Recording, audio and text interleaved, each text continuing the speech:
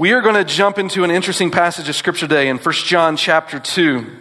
And this section of Scripture is the kind of section, whether you read, whether you watch real news or fake news, this is the kind of passage of Scripture that those people that watch news all day like to come to this passage of Scripture, complain about the world going to hell in a handbasket, and then tweet their things on social media about how frustrated they are, and that's all that they ever really do about it, right? This is one of those passages where Christians just like to talk about the word Antichrist is going to come up. They like to talk about the end of the world, and we all just hunker down, build our bunkers, and it's over, right? Like, we have no victory to celebrate in Jesus, and what God's called us to do is to walk in fear. Like, if that's you, this passage is going to particularly draw you in, but I want to work through this passage for more than just walking in fear as a body of believers. In fact, I think a spirit of fear, the Bible tells us in Timothy, is not what God calls us to, but power, love, and a sound mind, okay? And so when you look at this passage, there's a healthy way to approach it.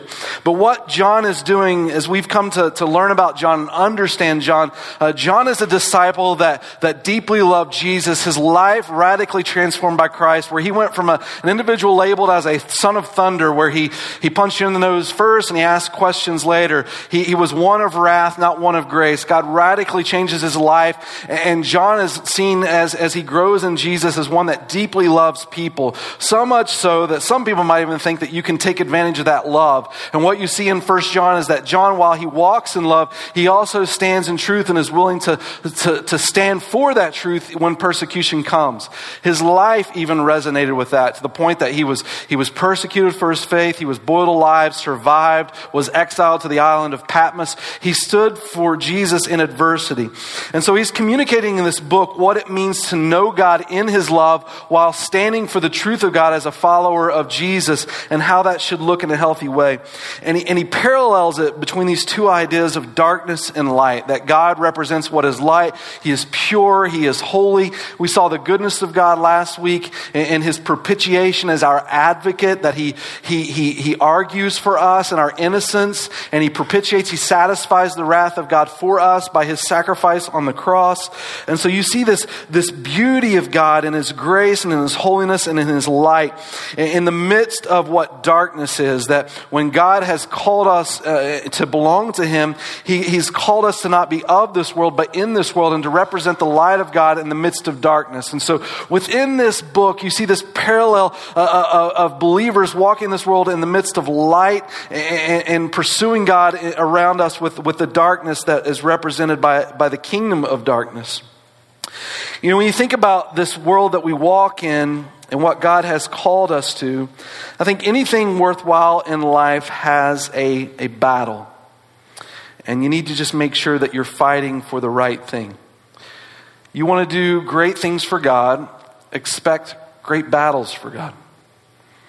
Things don't come easy when it's for the Lord, because there is a kingdom of light and there is a kingdom of darkness. And I think sometimes as Christians we get off to the wrong foot when we confuse who the enemy is. I mean, Paul even acknowledges in Ephesians chapter 6, he says, we wrestle not against flesh and blood, but against principalities and powers, against spiritual forces of darkness. That our enemy is not people. Rather than fight against them, God calls us to fight for them. Just like Jesus came and fought for us. And so it's on the backdrop of those thoughts that John now starts in verse 12 of 1 John chapter 2, encouraging you as a believer in this world that you live in to be a light for Christ. And I love the way that he represents it. If you read in your Bible, if you have it open to that section of Scripture, most translations will take verse 12 to 14 and they'll sort of do this indentation of this passage of Scripture, because they want us to recognize that as John's writing this letter, he does something a little unique in verse 12 to 14 than the rest of the sections of Scripture. In verse 12 to 14, in most translations, it'll indent this section because John in this portion is about to write a poem. So you think in all the adversity we're about to experience, John here gets poetic, and I think the reason he gets poetic is he wants to be understood in his loving desire for your life and what he wants. And the reason we know this is poetic, you might read through that real quick. We're going to read it in just a second and say, hey, this is not poetry. It does not rhyme. John is not a very good poet. Well, in John's day, poetry was not written to rhyme, or at least in Hebrew understanding, it wasn't written to rhyme. Hebrews wrote in what's called parallelism, where they would write one line and they would write another line that reinforced the first line. And you can see this in John's writing because he talks about children, he talks about fathers, he talks about young men. And then again, he talks about children, he talks about fathers, and he talks about young men. You see this parallelism in his story, but he says this, I'm writing to you little children. That phrase is more like, listen here, I'm driving home a point. I'm writing to you little children because your sins are forgiven for his name's sake. Remember last week we talked about what it means to be a disciple, to be a follower of Jesus and what that looks like in our lives, that it's a heart, head, and hands, that God cares about your belief and your behavior driven by your love for him. In your love for God, it should be emulated through how you believe and how you behave. That's a disciple of Christ. Your orthodoxy, your orthopraxy. And here he's noting in the same story he's about to share with us, look, this is how you live then as a disciple of Jesus, that what drives being a disciple truly is your identity. You will be a disciple of something in life. You will love something in this world, and what you love will emulate what you believe and how you behave. And it's when you begin to understand your identity in Jesus that you grow in your love for God and begin to mimic that relationship for which you were called to in Christ. And so he writes here, to little children, because your sins are forgiven for his name's sake. This idea of name is just not like Jesus' name has some sort of voodoo magic, but in Jesus' day, name represents identity. His name, Jesus Christ, is not just a name. His mom's like, you know what? He looks like a Jesus. Let's call him Jesus. His name is a title and an identity as much as just as his person. Jesus is the saving Messiah. Yeshua, salvation, Christ, the anointed one, or the Messiah. It's a title representing everything that encompasses who he is. So when it talks about for his namesake, it's his glory being made known in our lives. And so we have this identity in his glory that our sins are forgiven. So he says, little children, because your sins are forgiven for his namesake. I'm writing to you fathers because you know him who is from the beginning. This word for know is not just intellectual assent, meaning when we talk about being a disciple, we said this last week, it's not about just information. Just because you're good at Bible trivia doesn't mean you're a true follower of Jesus. It's about taking what God says that is truth and applying it to our lives and allowing it to transform us. And so this word know isn't just intellectual knowing, it's relational knowing. It's relationship with God. It says, because you know him who is from the beginning. I'm writing to you young men because you have overcome the evil one. And then he begins to repeat it. I'm writing to you children because you know the Father. I'm writing to you fathers because you know him who is from the beginning. I'm writing to you young men because you are strong and the word of God abides in you and you have overcome the evil one. Here you see in this story that while John is getting ready to talk about darkness, he wants to remind you of your position in Christ because you are light capable of piercing the darkness through the power of Jesus represented in you. It's why even though the world may be dark around us, even though the world may suppress God's people, that we still walk in victory because we are conquerors in Christ. It's why I don't own a bunker behind my house. Jesus calls us into this world to be difference makers for his glory. And he's spurring on his church in these moments for that purpose. I'm not against bunkers, by the way. If you've got one and something bad happens, please call. But when you look at this illustration Paul is using, you see as he's talking about children and young men, fathers, the story of Scripture is very family focused, community focused. This letter is community focused.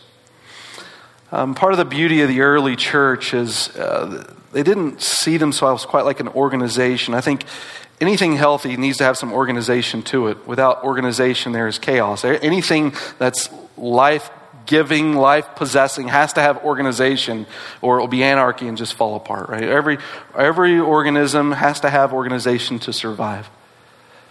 But he saw it as something deeper than just an organization. It's a family. In fact, the early church was made up of a group of families. When Paul called the church to look for leaders within the church, he said, look for healthy families, families that are walking in light of who Christ is. So Paul, in this story and writing to the early church, he's focusing on the idea of the health of the spiritual family. Now, some people look at this poem and they debate, why does Paul primarily write this section of Scripture to men, right? It's because he's chauvinistic. And why aren't women included? I would say within the context of this, when you talk about little children, I think it's not exclusive to just men. It's really male, female in this. But after he talks about little children, he then only mentions the men. Why does he only mention the men? Well, if you look at the story, it's written poetically, this section of Scripture. So it could be mentioning men in a patriarchal society. This is predominantly a patriarchal society. It could be mentioning men poetically, really as an illustration and referencing to everyone. In fact, if you turn to 2 John and read the beginning of 2 John, you'll see throughout this story that John, rather than mentioning men, he actually refers to the church as a lady. And he uses the illustration of women in the book of 2 John, but here in 1 John, he's referencing men. So it could be poetically that John is using this in a patriarchal society to talk to men as an illustration of all people, as an example. Or it could be that he's just referencing men for a particular reason, because maybe in this society, men needed encouraged.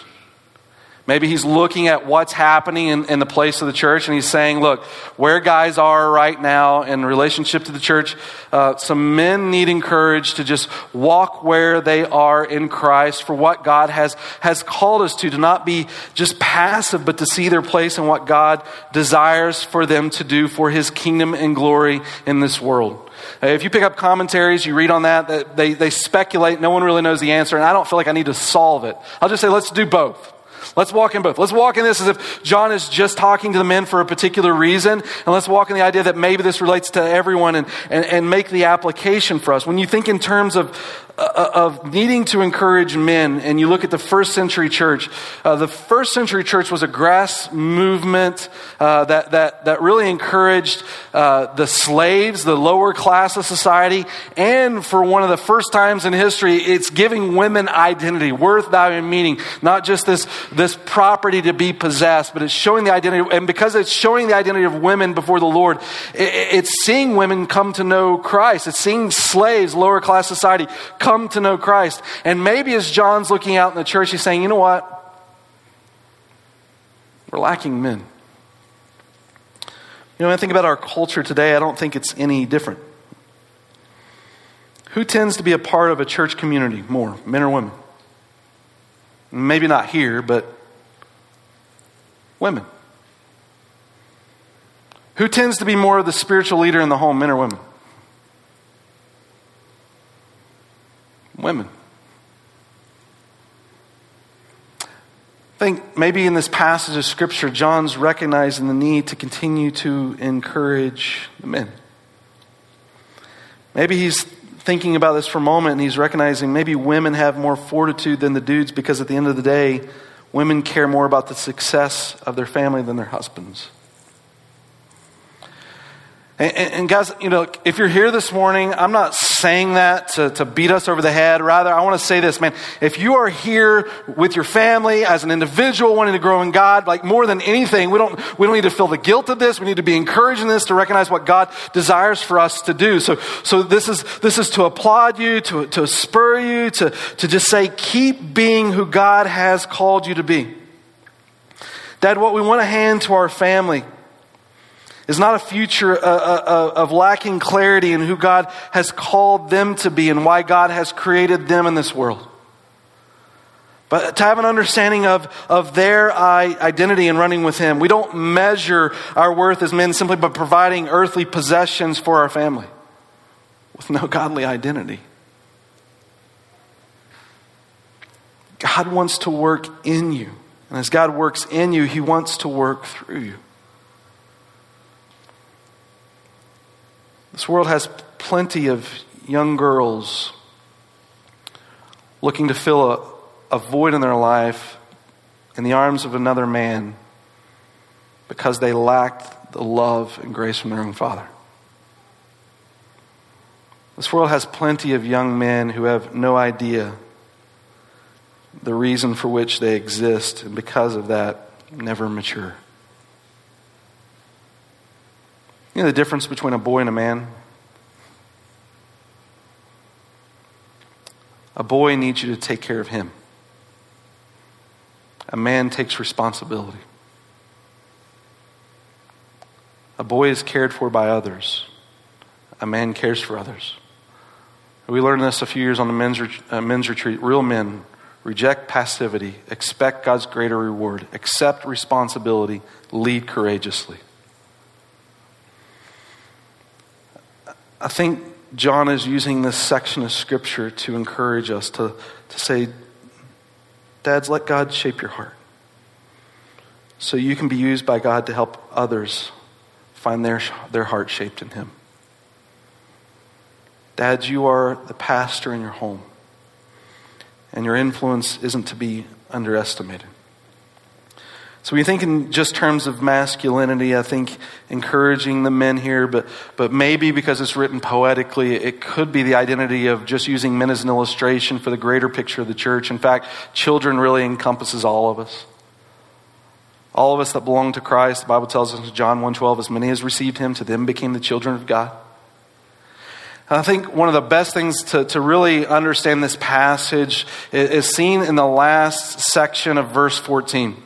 If you think about how this story goes, it starts with children, then it goes to fathers, then it goes to young men. Children, fathers, young men. And when you look how the story is written, it says something to children, it sort of repeats the same idea when it talks to children again, says something to fathers, repeats the exact same idea to fathers again when it mentions fathers, and then it talks to young men, and when it talks to young men at the very end, for the second time, it adds a larger portion to what he's trying to express to young men. If you were to write a poem, it would make the most sense to say, okay, children, young men, fathers, right? Children, young men, fathers. But rather than do that, what John does in the story is he says children and older men, and then he says young men. Doesn't follow the age of progression here. Meaning, I think he wants us to highlight the understanding of exactly what he's saying to young men, because this is the final thought he wants us to carry into the battle in which we face in this world as we live as lights for Christ. So look at this. Last half of verse 14. I write to you, young men, because you are strong. Church, in the midst of darkness, you're not weak. You're strong. And the Word of God abides in you. And you have overcome the evil one. Look, the victory has already been won. When we understand what John is saying here, I think the key to this passage is in the idea of abide. Jesus in John 15, last moments with his disciples in the upper room before his crucifixion, he talks to the disciples in verse 5. He says, he who abides in me will bear much fruit, for apart from me you can do nothing. And John is saying now to us, look, in this world, to yourself, thinking all the pressure's on you to try to make a difference, not connected to Christ, look, it's not going to make a difference. But in Jesus, you're already strong, you've already overcome. You don't just cut off the branch that is you and stick it in the sand and expect it to grow. Your health, your vitality, your strength, and everything in this world that's going to make a difference is how you're connected to Jesus in relationship to Him. What kind of difference do you want to make? If you want to build a squash, it takes 3 months in a garden. You want to build an oak tree? It takes 30 years. What I'm saying is, look, when it comes to making a difference in this world, spending time connected to Jesus cannot be underestimated in the strength that it gives you to be a light for Him in this world. I remember when I was second grade, My parents gave me one of the greatest gifts, a Nintendo. Came with the power pad and the gun for duck hunting, and your little AB controller back when controllers had all the buttons that it needed. And I remember I got this controller, and they gave me this magazine to Nintendo that unlocked all the secrets to Mario. and I got this portion that told me all that I needed to defeat Mario was to get to level 3-1. If any of you guys know level 3-1 from your glory days of Mario playing, right? Level 3-1 was the place that you could pin down the turtle and jump on its head repeatedly until you got a 1-up, right? And new life and new life and new life until you got infinite lives. And then because you had infinite lives, it was just a matter of time before you stormed Bowser's castle and rescued your princess, right? When I figured out this secret, I remember second grade, my mom let me stay up till 2 a.m. on a school night because I finally got all of these men, and then I could make it all the way to the end and live my dream as a 7-year-old and defeat the Bowser in the castle, right? And so I got so excited about this. I finally stormed down the gate. I got my first princess, right? And I remember I woke up the next morning and I was ready to go to school, but I come downstairs and I just have hives all over my body. I was so excited about the idea of beating Mario, like the adrenaline pumping so much as a kid. My mom talks about one of those embarrassing stories your family shares. Hey, remember when you played video games and you used to get so excited you'd break out in hives? Like, yes, Mom, that was once, and stop telling people, right? But what I'm saying is this. Look, when you read verses 12 to 14 and you understand what John's saying, from children to fathers to young men, he's saying, look, in Jesus, you've stood on those steps and you've got all the power that you need to defeat Bowser in his castle. God is light. And he is overcome. God doesn't call you to walk into a spirit of fear, but to remember who you are in Jesus in the midst of this darkness, because living in that light makes the difference. Last week, we talked about being a disciple. What you believe, how you behave. And this week now, starting in verse 15, John's going to talk again about being a disciple, but he's going to remind us, look, it's not that you can just be a disciple of Jesus, but you can be a disciple of anything. And now he's going to present to us, while there's the idea of being a disciple of Jesus, then there's the idea of being a disciple in this world. And this is what this looks like. He's going to start sharing this story in verse 15. And he's going to start by beginning with how you behave. Verse 15 to 17. And then he's going to continue in verse 18 to verse 27 is how you believe. And so you think in terms of being a disciple, God wants to use this passage, and John's using this passage to awaken our minds to recognize that what God calls us to in this world is so important to make an impact, because you have overcome. Dude, you're Mario with all the lives. Jesus has given that to you to conquer darkness, to make a difference, to rescue the princess. Only in this case, the princess is his church. To see God be a light in this world. So in verse 15 he says this: do not love the world or the things in the world. If anyone loves the world, the love of the Father is not in him. For all that is in the world, the desires of the flesh, the desires of the eyes, the pride of life, is not from the Father, but is from the world. And the world is passing away along with its desires. But whoever does the will of God abides forever. One of those verses, right? Christians read verses like this and they start to go insane. They think, oh, the world's darkness and I don't want to love the world. The world is bad, and you want to hide from the world and become hermits and just say, forget it. I'm not getting that dirtiness on me. And so I love Jesus. Forget the world. Let's just hunker together and just all get along in my little holy huddle and then don't live out what God has called us to. I mean, that's some people come to these passages like that, and that's how they read this section of Scripture. And that is not what John is saying at all. There are Christians that just live their Christian lives with nothing but don'ts. Don't smoke, drink, or chew, or hang with girls that do, right? Don't listen to that rock and roll. Don't go to those movies. Don't shake those hips. The next thing you know, babies are coming, right? Like they just live in a bunch of don'ts. Guys, life's short.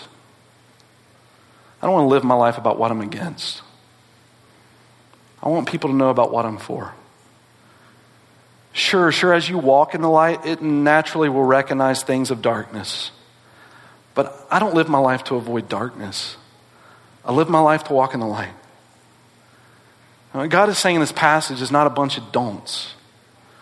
What God wants us to recognize, again, is where you are and the difference that you can make in this world. So what he's saying in verse 15, he wants us to recognize there are two systems in this world.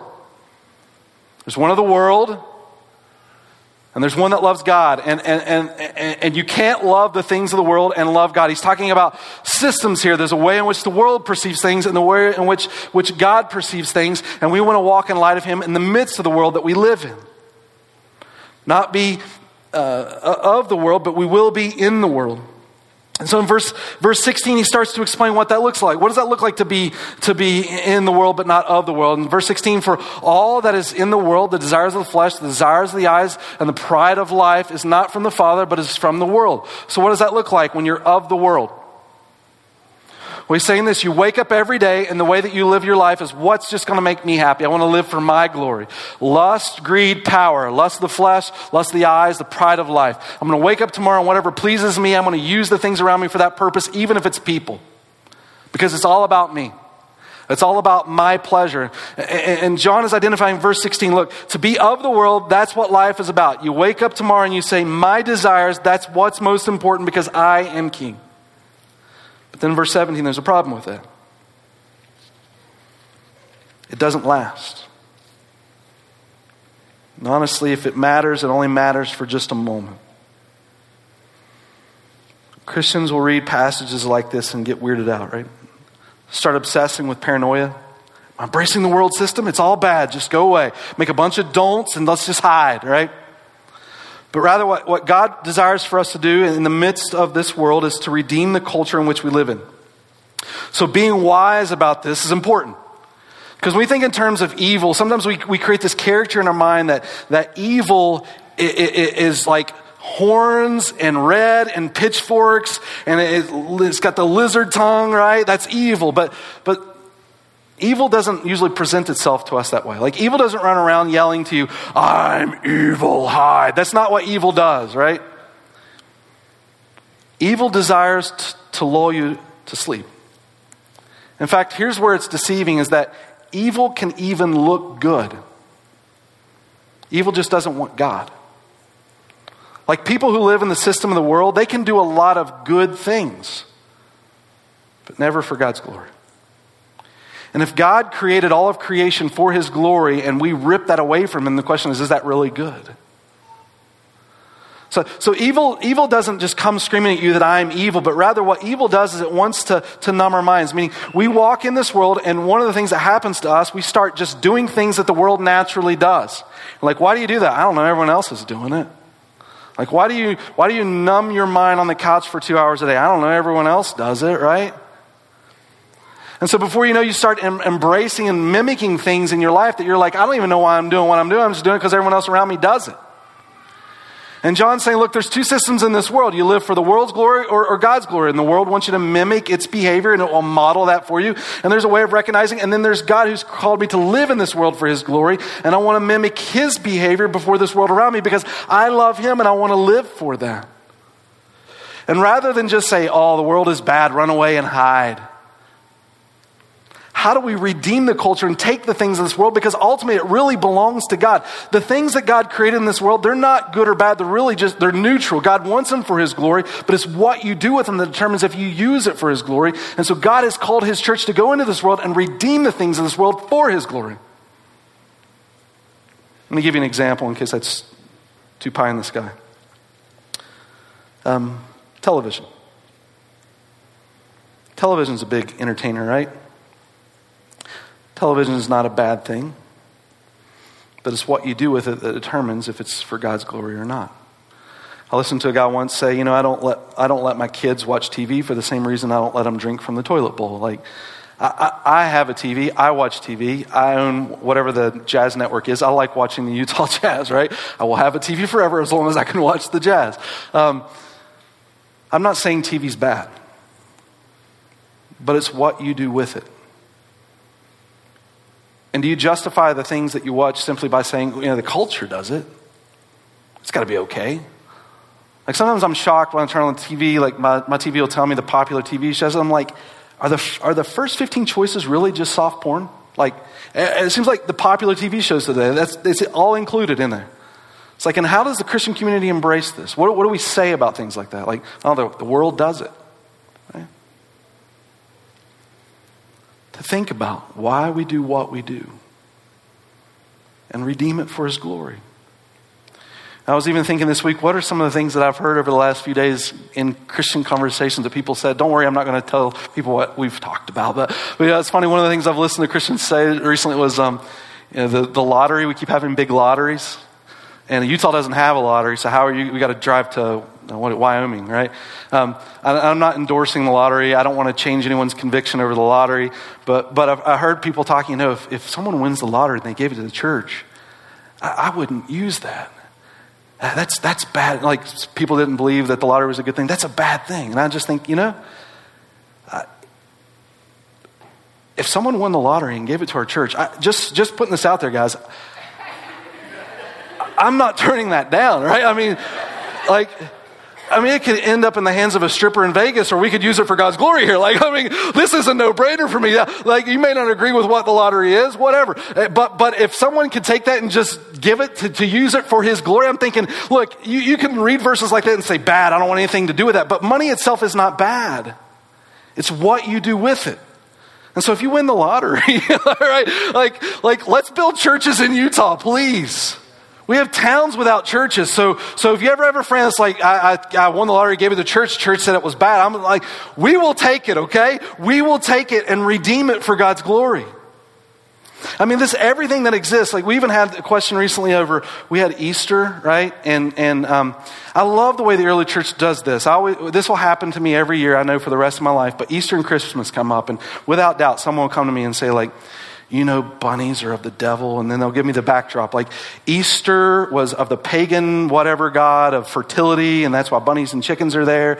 And at Christmas trees are of pagan idolatry. And I'm like, man, the world took bunnies and chickens and trees from us.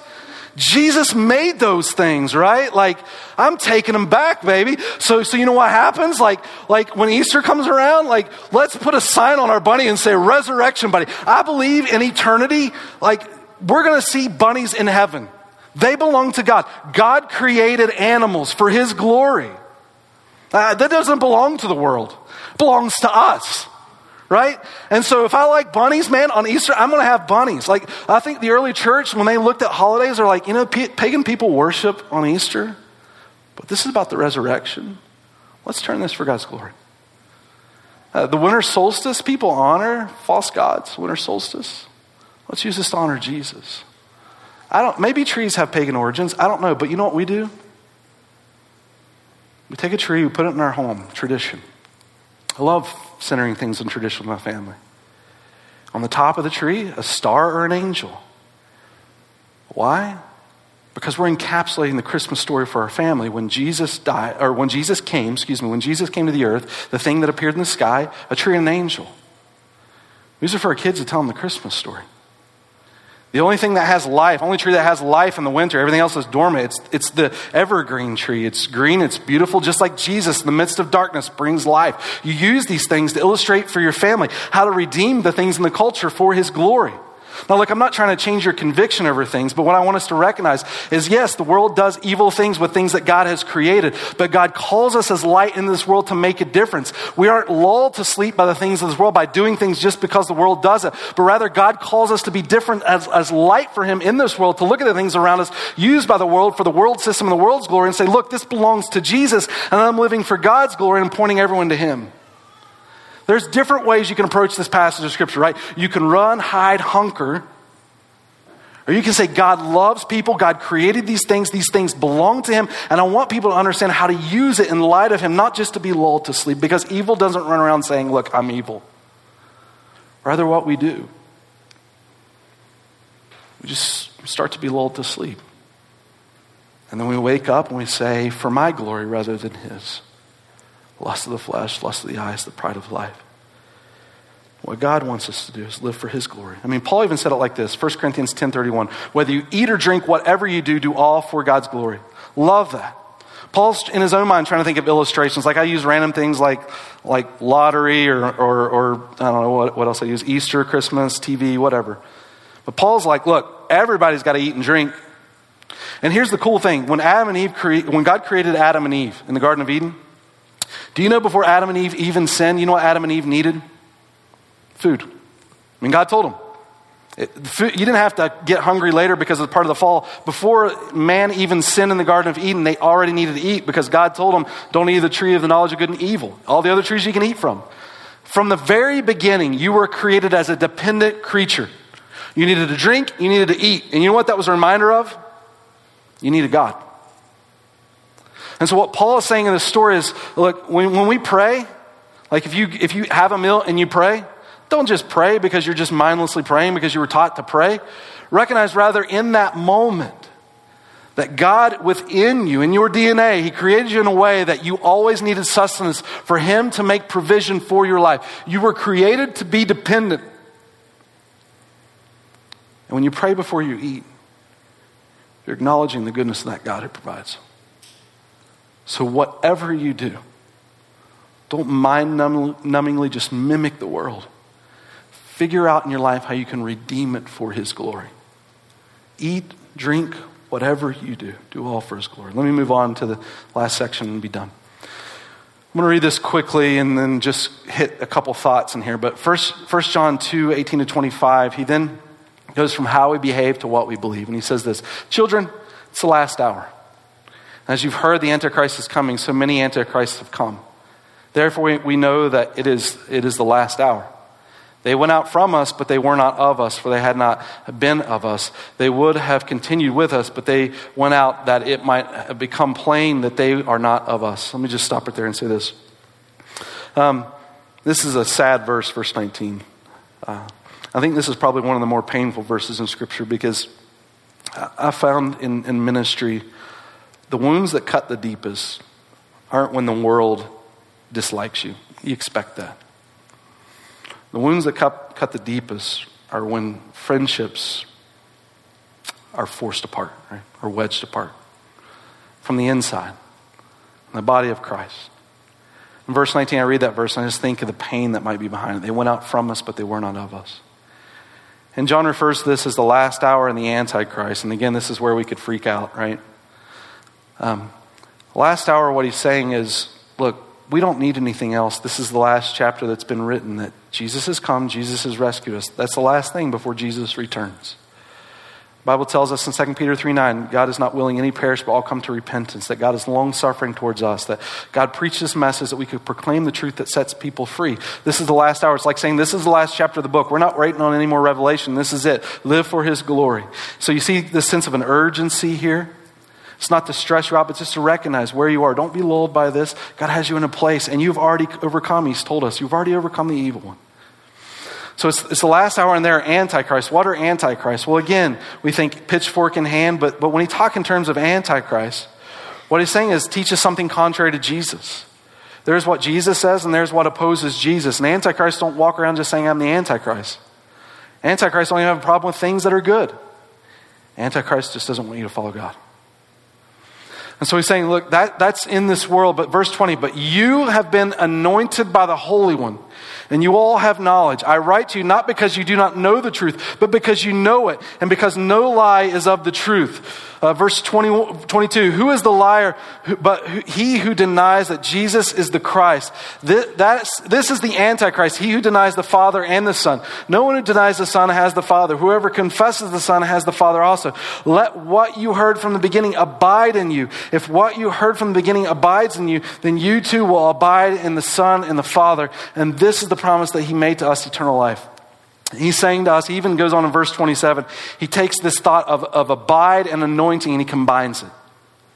So in the reality of the fact that there is an Antichrist and this is the last hour, John wants us to walk in an identity, and it has to do with the abiding and the anointing. What does that mean?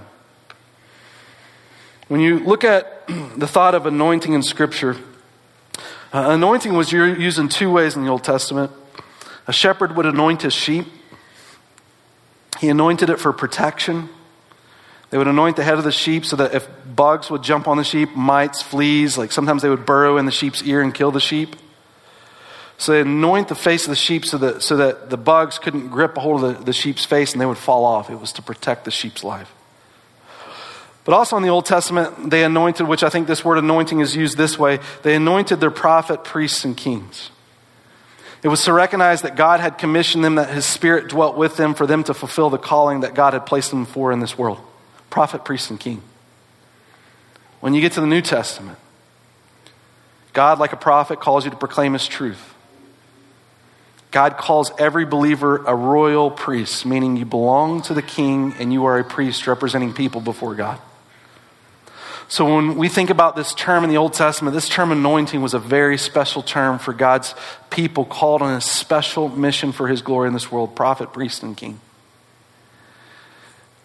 And when you get to the New Testament, that same title used for those particular people, Jesus now uses for you. Prophet, priest, king. In the midst of this darkness, you belong to Jesus on a mission for his glory. And the strength of that mission comes through your abiding. Not severing yourself from Christ, but rather walking in light of who he is. As Christians, we can get scared, we can feel defeated, we can talk like we've already lost, not walk in victory. We can act like the weight of the world is on our shoulders. You know, the gospel really doesn't call you to fight for it. The gospel calls you to share it. Jesus can take care of himself. It's like this. The gospel doesn't need you to fight for it. It just needs you to let it out of the cage and let God take care of the rest. Because if you live in a place where the population's 99% Christian or 1% Christian, what you do for Jesus shouldn't change. Every day, you wake up and live for his glory. The world's going to do its things regardless. But God calls us to live for Jesus. Last hour? Yes, it's the last hour. Antichrist? Yes, there's Antichrist. There's many Antichrists, John said. But you are anointed. You're called to abide. You are strong, as he says in verse 14. And you don't surrender the things of God back to this world. What John is encouraging us to is rather than to be lulled by the culture and just embrace the culture simply because the culture does it, is not what God calls you to do. And God also doesn't call you to hide from it. Rather, what God calls you to do is to redeem it. Not fight against people, but for people. To help people understand why we do what we do and how to use it for his glory. In your own life, figuring out how to honor God's kingdom in the world that you live in. If it's worldly, the things that you do, if it's for selfish pleasures, lose it. But if you can redeem it, redeem it. Whether you eat or whether you drink or whatever you do it all for his glory. This message has been brought to you by Alpine Bible Church in Lehi, Utah.